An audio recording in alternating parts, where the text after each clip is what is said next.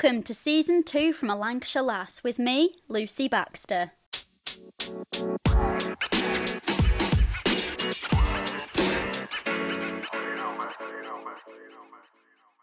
Joining me today is Mark Aesthorpe, the chef patron at Bull's Head Hollymore side in the Peak District. We're going to be chatting all about being a chef, the food Mark makes, but also as it's CF week and it's Wear Yellow Day, we'll be chatting about life with cystic fibrosis, as both Mark and I have CF.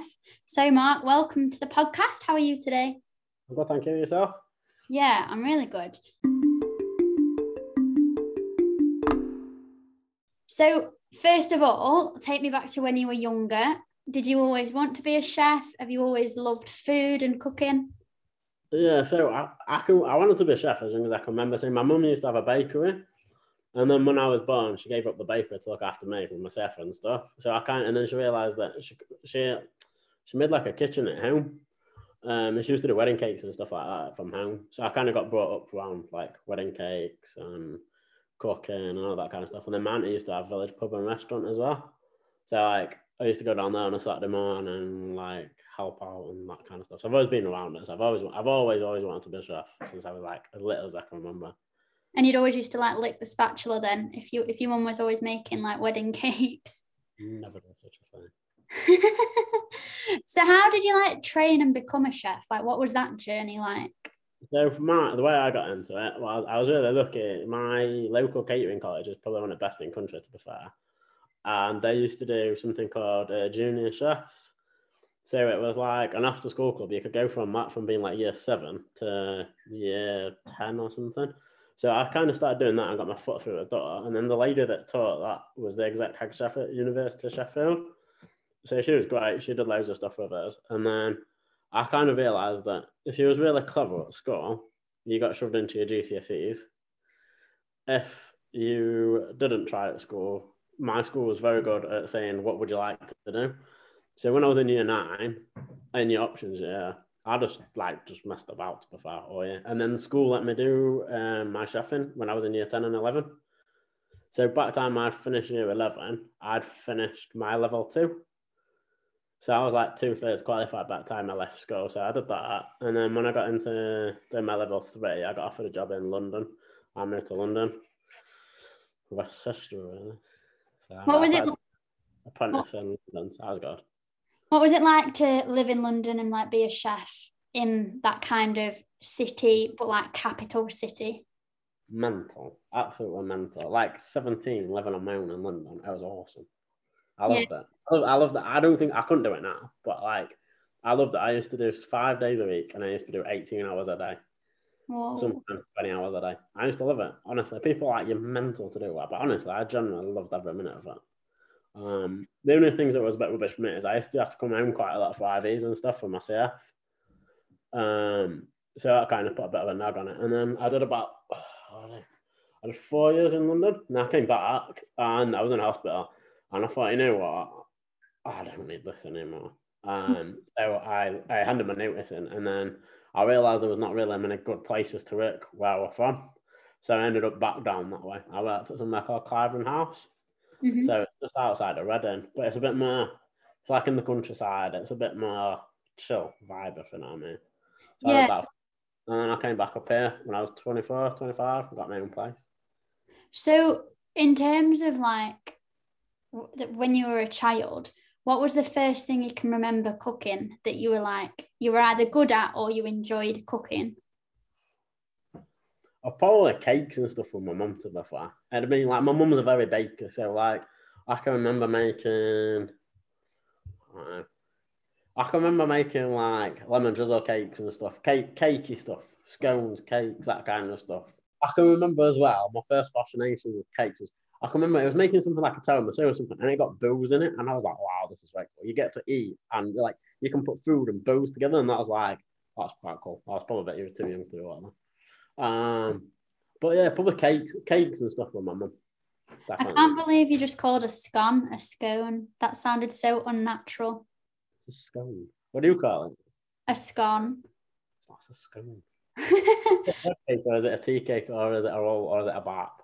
I know it gets into that territory, doesn't it, of like regions and counties. Yeah, what is it around you? In Lancashire, I call it like what? Like a bun? Like is that what you say? Or what? Like if you're having a sandwich and it's on like a round piece of bread, what would you call that? Either a roll or a bun. Oh, that's a bread cake round us. You see, I think that potentially that might cause issues because I don't know what the actual Lancashire thing is. But yeah, no, people call it like tea cakes and balms, don't they? But I just call it a bun, a bread bun. I'm Sheffield. Sheffield is bread cake. But where I live now in the restaurant is in Derbyshire, Peak District. And it is literally 20 minutes drive from here. And when I came here, they call it a cob. Oh, I've never heard of a cob before. a crusty cob. I've heard of that in a recipe book, but Yeah, that's weird.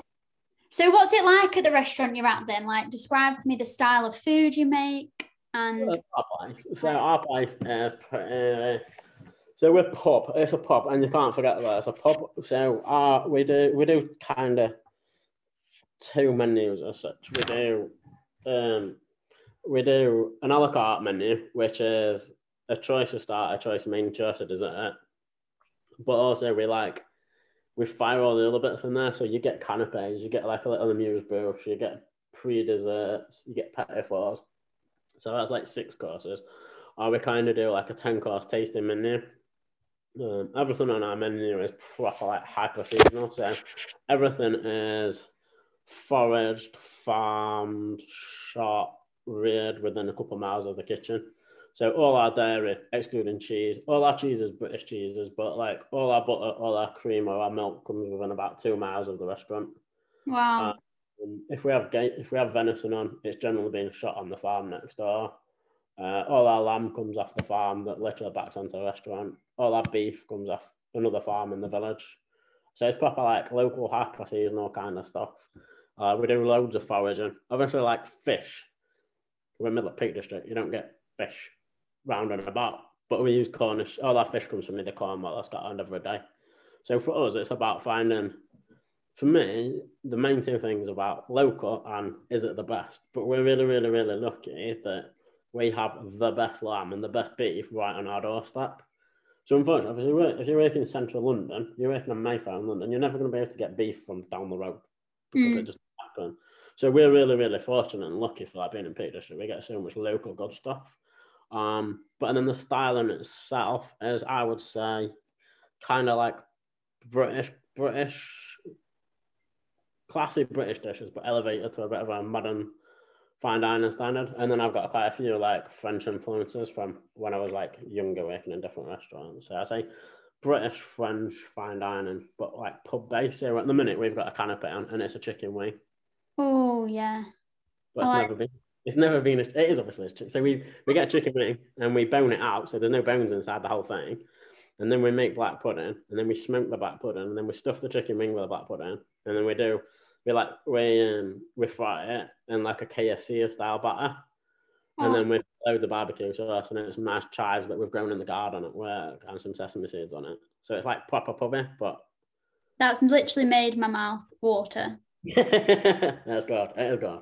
That's kind of one of our signature things. So that's one of our canapes. We've got like we've got a take on. We used to have a take on shepherd's pie on menu. We've had like Lancashire hot pot on menu, but like totally different. If you know what I mean.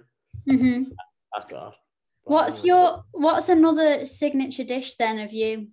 Like if we had to think, Mark, what would dish? You know what?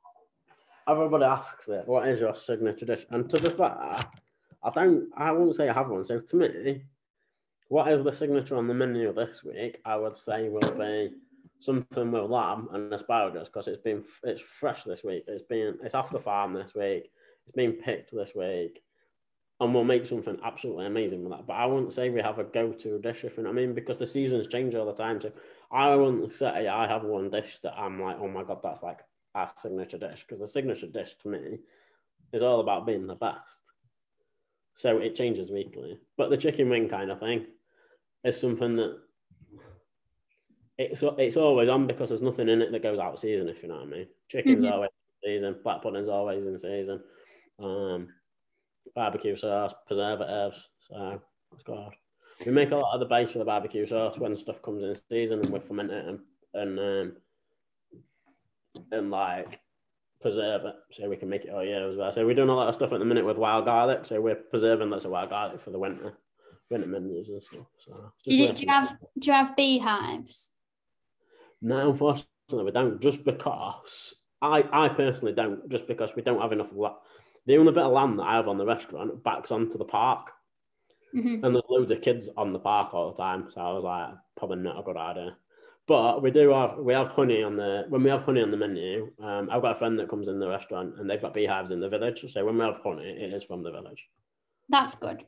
That's really good. I think everything like local, that's what people want now that they're able to go out to restaurants again, and COVID's kind of a thing of the past. Everyone's bothered about where the food comes from, aren't they? Like not necessarily becoming vegans, better for the environment, but buying something from your beef that's literally on the farm next door. Is probably better, if not the way to go. So I mentioned in the intro that me and you both have CF. So why don't you tell me like how old you were when you were diagnosed? About 2-3 weeks. Really? What about you? I was 2 and a bit. Really? Yeah, 2 and a bit. Yeah. Okay. Quite old, really. Too young to remember. Too young to remember, too old nowadays. You put it up to being diagnosed? Not really. No, I just had quite a few like chest infections and on diagnosis. And back in my day, and probably it'd be the same for you, like CF wasn't picked up on the heel prick test. I knew that I was poorly when I was about 3-4 weeks old, and I ended up in hospital. And the doctor. Right, this is the bizarrest random thing of it. Apparently, I don't know whether or not it's my mum and dad winding me up, or this is legitimately true. They was waiting for the results to come back, and apparently the doctor came in as a baby, and I must have just felt the nappy, and apparently he smelt the nappy, and he said that it smelled really salty, and that's what CF is like, and he pretty much started treating us from CF from that straight away, and I started being all right, and then they got the results back to say I'd got CF like 2 days later. That's weird, but whether it's true or not, I don't know. Yeah, so like growing up, so you're 6 years older than me, and as we were chatting, like when we were arranging this podcast episode, like in those 6 years, and quite a lot happened in terms of, because you're that much older than me, the whole cross-infection thing and segregation has always been in my life, but hasn't in yours. So like, in terms of like, I think the way it was for me when I was little, I went to Rotherham's Children's Hospital for CF, and then when I got to 16, 17, you moved over to Sheffield Northern General. Mm-hmm. They've got a proper like adult centre there, but when you go, because it's been purpose built for CF, there's not really a waiting room as such, so you kind of just go in and then everybody's in a room. So there, it was always going to be separate just because how it was. Yeah. But when I was little, I can remember sat in the waiting room playing with toys and stuff with all the other CF kids. Yeah. And then they used to shout at you to go into the doctor, then you go and see a doctor, then you come out back into the waiting room, you go in and do your breathing, your blow test, and you come back into the waiting room, and you go into a different room and see a dietitian and all that kind of stuff. And the staff stayed where they are, and the patients went into different rooms, rather than now it's the other way around, and you stay where you are and they come see you.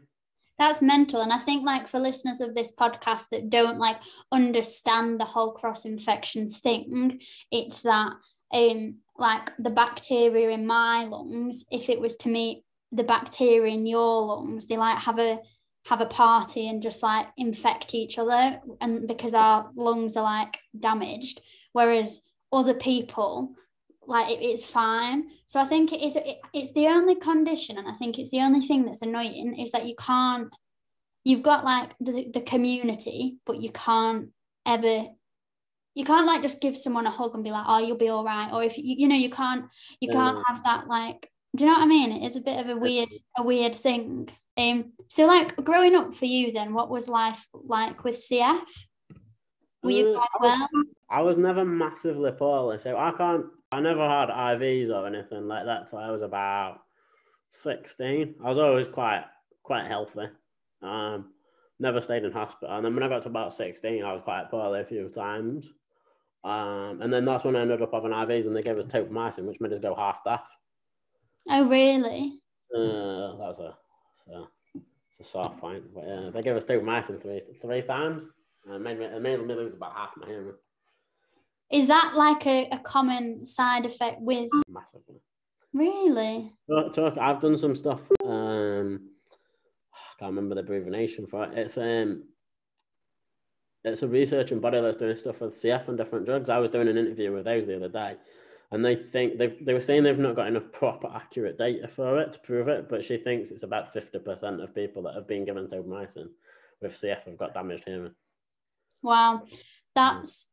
I mean, there's always side effects to all the drugs that we've taken, like through the years. Like for me, growing up, I was quite well, like you, and then had like a major hit when I was in my second year at uni, and I ended up in hospital for like 3 and a bit weeks. Like my lung function, which is like what you can breathe out in a second, had dropped by like 20%. What was that lung function? I know mine since being on Kaftrio is the same as when I was 15. Yeah, I think mine's gone back to when I was like 8 or 9 years old. But we'll go on to that actually after this question. So what would you say is like the hardest part about having CF then? Because the whole point of this podcast going out today is it's CF week. We're raising awareness for that. So what would you say is the hardest part about having CF? For me, as a young kid, it was kind of having all the treatment before and after school, and kind of fitting everything in around school, and kind of having to be an extra half hour early because I needed all this kind of stuff before going to bed and that kind of stuff. And then I would say, as I got older, when I was like 16 and I ended up on topamycin and ended up going half deaf, I then rebelled against pretty much every single medication for about 5 years. So I kind of was, the Alcreons, they work, and they work instantly, because if you don't have them, you know about it. But there was lots of this, you need to take this tablet and this tablet and this tablet, because in 10 years' time, it's going to make you feel better. Yeah, but 3 weeks ago, you said if I take these antibiotics on IV, that I'll feel great, and you've actually made me go half deaf. So I think there was a subconsciousness for a long time that they're giving us all this stuff, and I don't feel any different whether or not I take it or not. What damage is it doing that we don't know about? I never consciously thought it, but now as I've got older and a bit more sensible, that was definitely the reason why I stopped taking this stuff. It's got to have been. Now, as I've settled down and got a bit older and whatnot, I take everything now. But it's really, really, really, really, really difficult to get back into the habit of taking stuff. Like, really difficult. It took me a long time to get in the habit of taking stuff. I think like I've always been compliant and taken everything, but I think now, and we'll get on to Kaftrio in a moment, but I do think that, when you feel so well from that tablet and you do look at like your antibiotics you're on or your other stuff and you think, is that necessary? Is that needed now? And I know what you mean, like sometimes sort of doing physio twice a day, and it's just a lot of effort before you even get into work that people don't realise. So how do you sort of balance or juggle your CF and your work? Because obviously working as a head chef, that's so many hours of the day, and then your CF care on top. So minute-wise, treatment-wise for me, I have Mondays and Tuesdays off work, so they're my 2 chilly days as such, but I've been at work all day today, to be fair. So Wednesday to Saturday, I work from 8 o'clock in the morning until about midnight. So for me, it's kind of get up, go downstairs, get ready for work, have my tablets, go to work. I'm at work all day, and then when I get home, I have tablets at home, but I don't have nebs and stuff like that. No.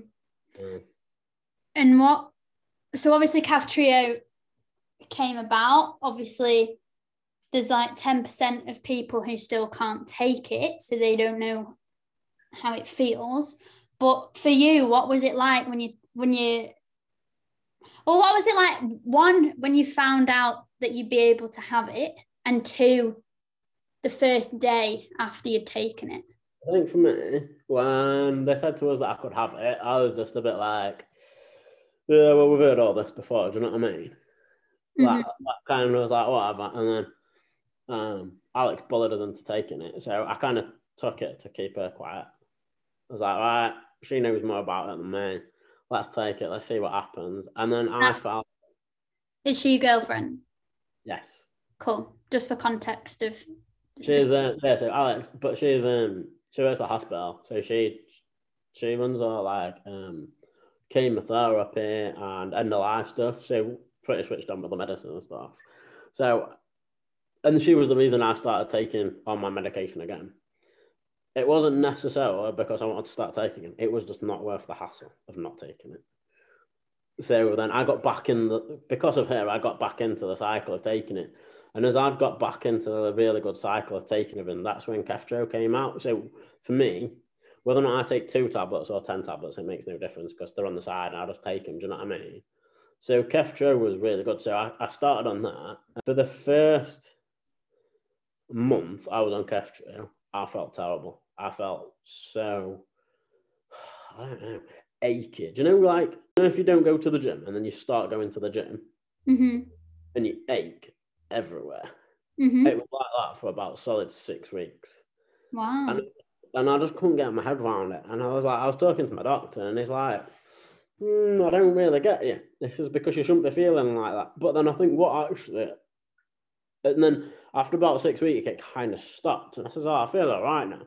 But I think what it was is, before Keftro, I'd take the dog out, but I'd kind of walk up to the farm and then let him go for a wander around on his own. And I'd probably walk 300 yards there, 300 yards back. Because if I'd have gone any further, I'd have been knackered. Versus, I think, once I was on Keftro, it was, actually, I think I've walked about 7 miles. So yeah. I think what the feeling crap and feeling tired and achy was probably more because I was doing loads of stuff that I wasn't doing before, and I was using muscles and energy that I weren't using before and building stuff back up. So I think that's why I was tired. But now I've been on. Has it been out about 2 years? I think so. Yeah. Yeah. So I've been on it since it came out, and I do loads of stuff now that I'd have never dreamt of doing before. Like, even before, I used to be a bit tired, like just working upstairs and stuff like that. Versus now, I can go out for walks for a couple of miles, perfectly fine. I can go walking and go out on my bike, same as some of my mates that are fit and healthy. Well, exactly. And I think that, so when I took it, within a day, I felt like I could breathe so much more. And I did feel, I think actually, people wrote diaries and that, and I didn't. I just took it.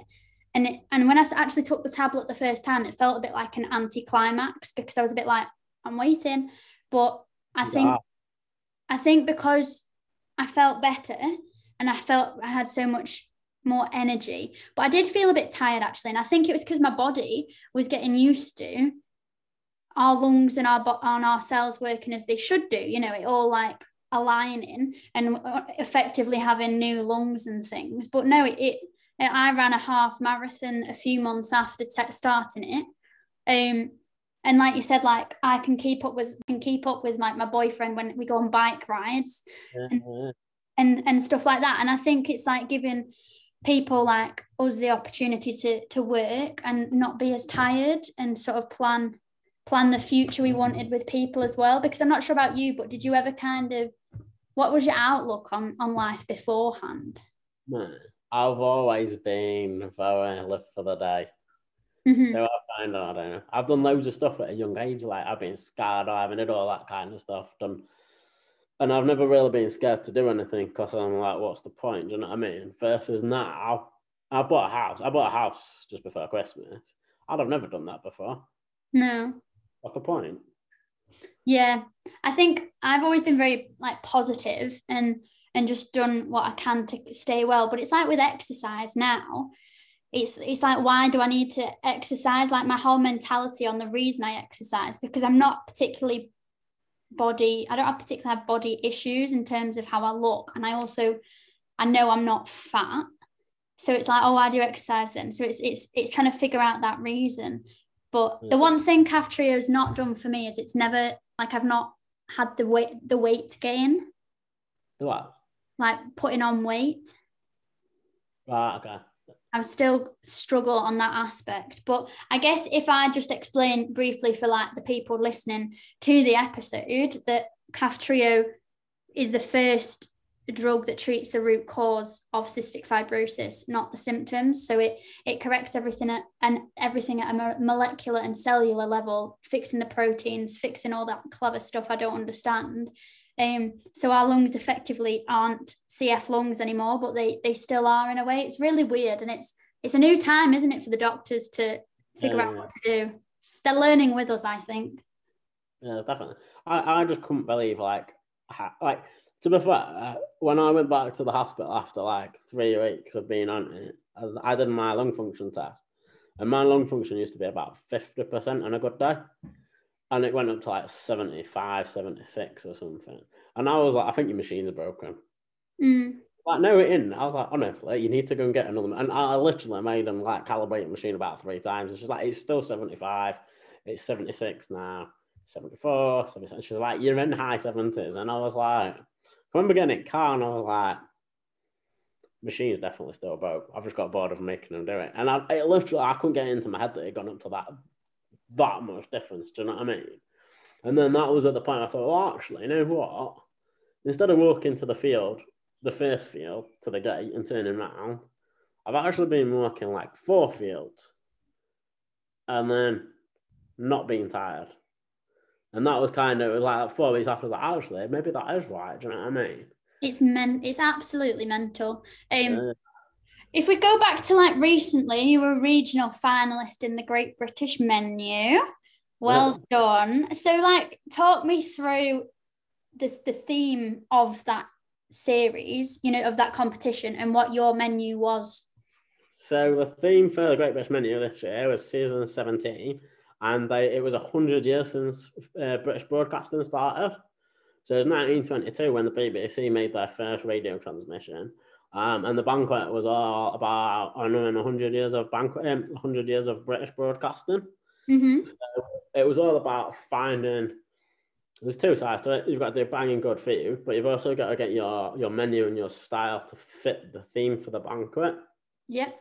So it was all around broadcasting. So you could have done. It was quite a difficult yet quite good subject to have because there's so many things, and I was really lucky. So. I'm from Sheffield originally, Rotherham, Sheffield way in Yorkshire, and our region is basically from the Scottish border straight down the middle of the country to Sheffield, and then all the way to the east coast. So for me, it's all about being local, seasonal kind of stuff. So it was about finding people that were from my region and my area, and then doing dishes about them or their programs. So we did Chuckle Brothers. Nice. Did you used to watch Chuckle Brothers as a kid? I don't think I was born. You know, yeah, maybe. I think it was just being cool when I was little. But I watched Dick and Dom in the Bungalow.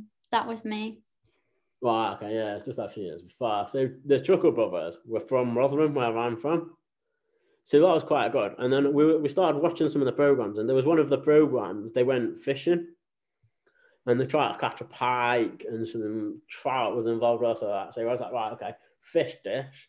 We can do that around Chuckle Brothers, and we can base it on this episode. And the episode was called On Your Pike. So we called the dish On Your Pike. And we did a smoked sea trout dish with pike caviar and stuff. So that was quite good. And then we did the dessert. So Jessica Ellis Hill is from Sheffield. So she won the gold medal in the Olympics in London in 2012. So it's bang on 10 years ago now since she won.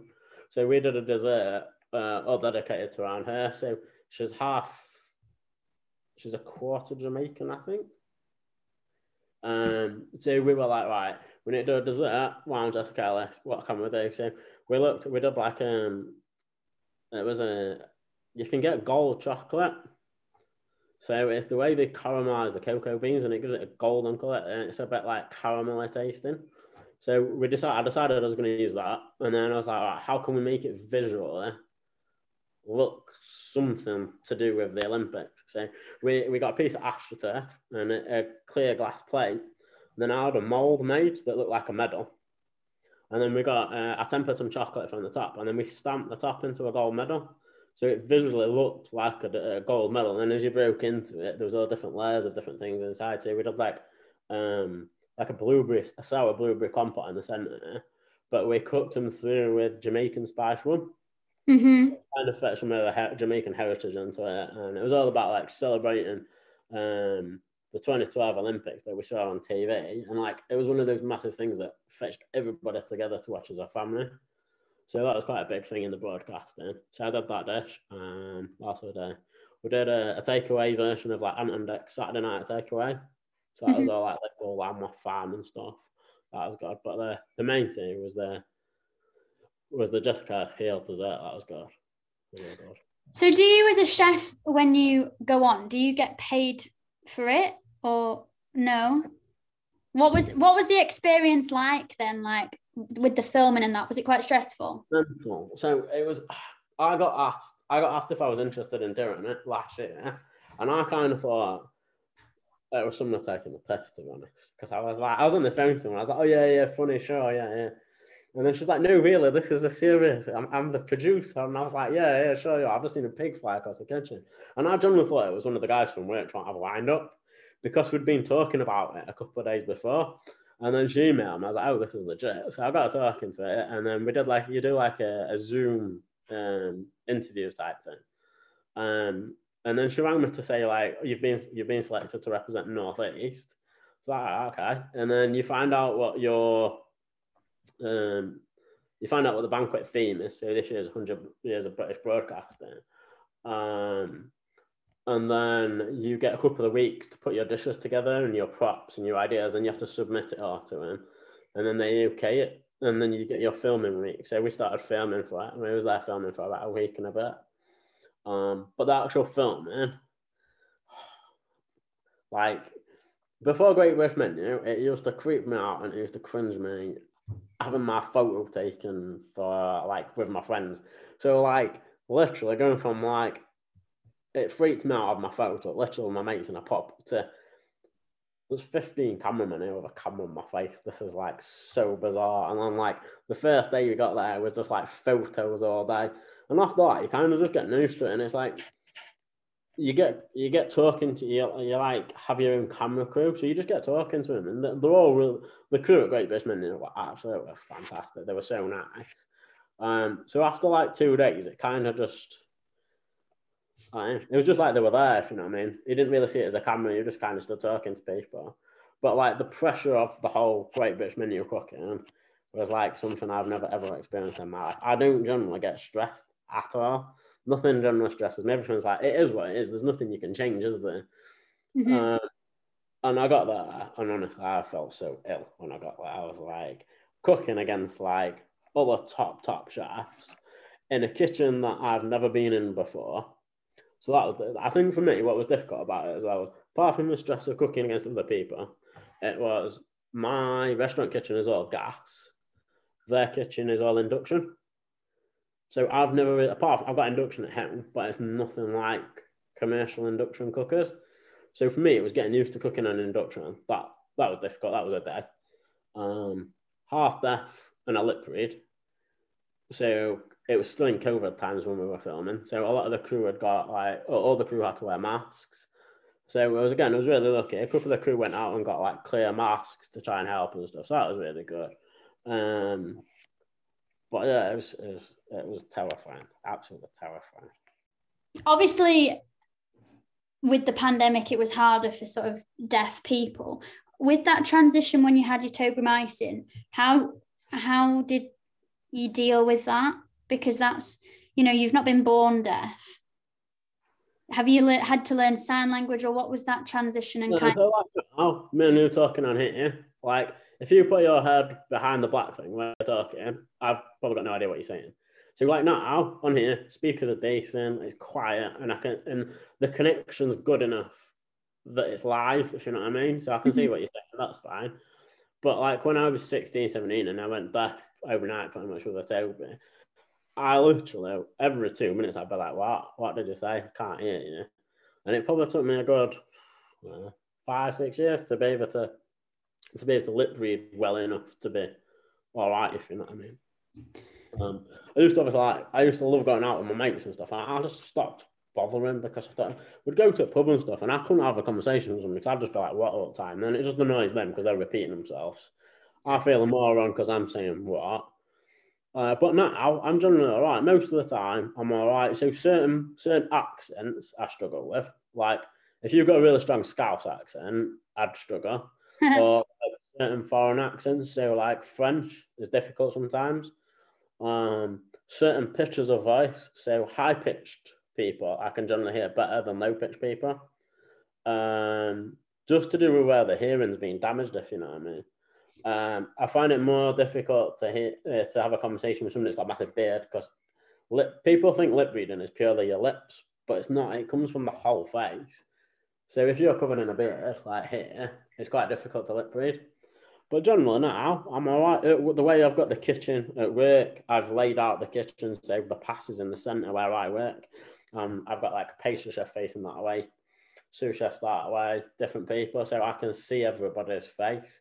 Mm-hmm. So when they're talking, I can see them. So these days, yeah, it's rubbish. There's certain things like, if you rang me on the phone, I wouldn't have a clue what you were saying because I can't hear you. I can hear you, but I need the lip reading to kind of back it up, if you know what I mean. Yeah. Like TV, if I watch TV, we'll have subtitles on. And if I turn subtitles off, I can't hear what they're saying. But if I turn subtitles on, I don't think I'm reading them, but it's just there as a glance to kind of like clarify what's being said. Yeah. You know what I mean? Back up. So these days, I'm not too bad, to be fair, but it's took a long time and a lot of effort to be able to learn life, you know what I mean? Yeah, definitely. So like at the end of a really hard day at work, when you've kind of finished cooking for everyone else, what's your go-to to cook yourself for tea? To go cook for self at home? I don't cook that much at home, if I'm honest with you. Partly because we're in the middle of ripping the house out. But I do enjoy cooking at home. If I was cooking at home, I'd probably say like something like with fire. So like some kind of barbecue type thing. Cook outside, sit outside, have a beer, nice barbecue, some nice meat, that kind of stuff. We eat a lot of rice as well, like rice. So like paella, like making good paella at home is good. Yeah. Banging. Good seafood paella at home. Banging. Cool. It's a different style to restaurant food, do you know what I mean? You're never going to eat. I'd never start whipping a 10-course tasting menu up at home, do you know what I mean? There's way too many pots to start with. So, and it's that thing like the equipment that we have at work, we don't have at home. Yeah.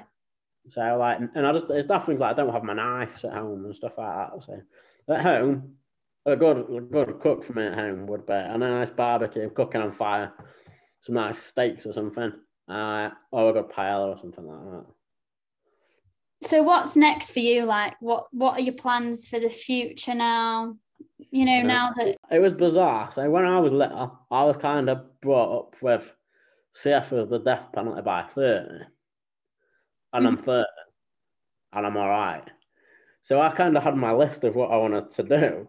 And I've pretty much done most of it. So it was like, I've always like, well, I want a couple of nice fast cars, nice motorbike, done that. I always wanted my own restaurant. I've done that. I've always kind of been like, I want to do like rooms and make into like a bit of a hotel almost kind of stuff. So we've just finished doing all that kind of stuff. Great British Menu was always something like that. I was like, that'll be awesome, but it's never going to happen. So that was on the bonus list. So for me, work-wise at the minute, I would probably say the next big thing for us is, and GBM has really helped, was for us like, what kind of, don't annoy me, but there's other restaurants that have got massive recognition locally off like AA and different things like that. And we don't have that.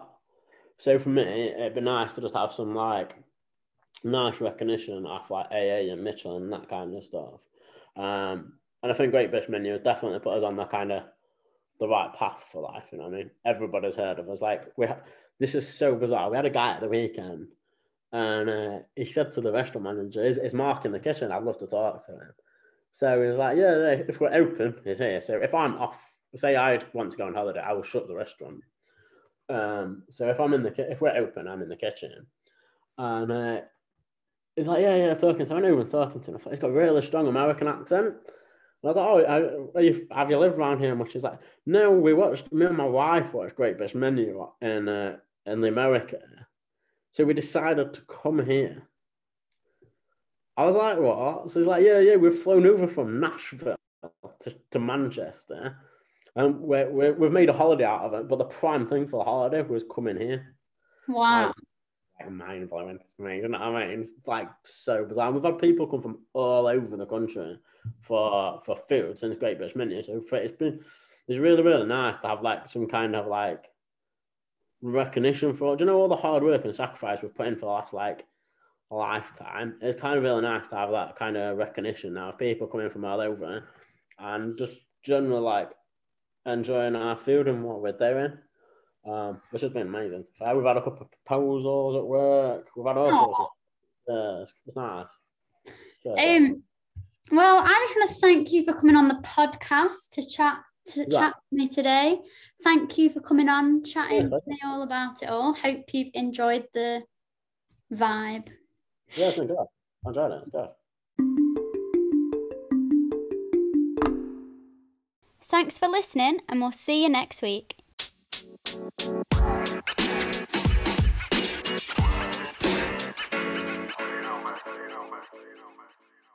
To keep up to date with all things From a Lancashire Lass, follow on Facebook and Instagram @From a Lancashire Lass.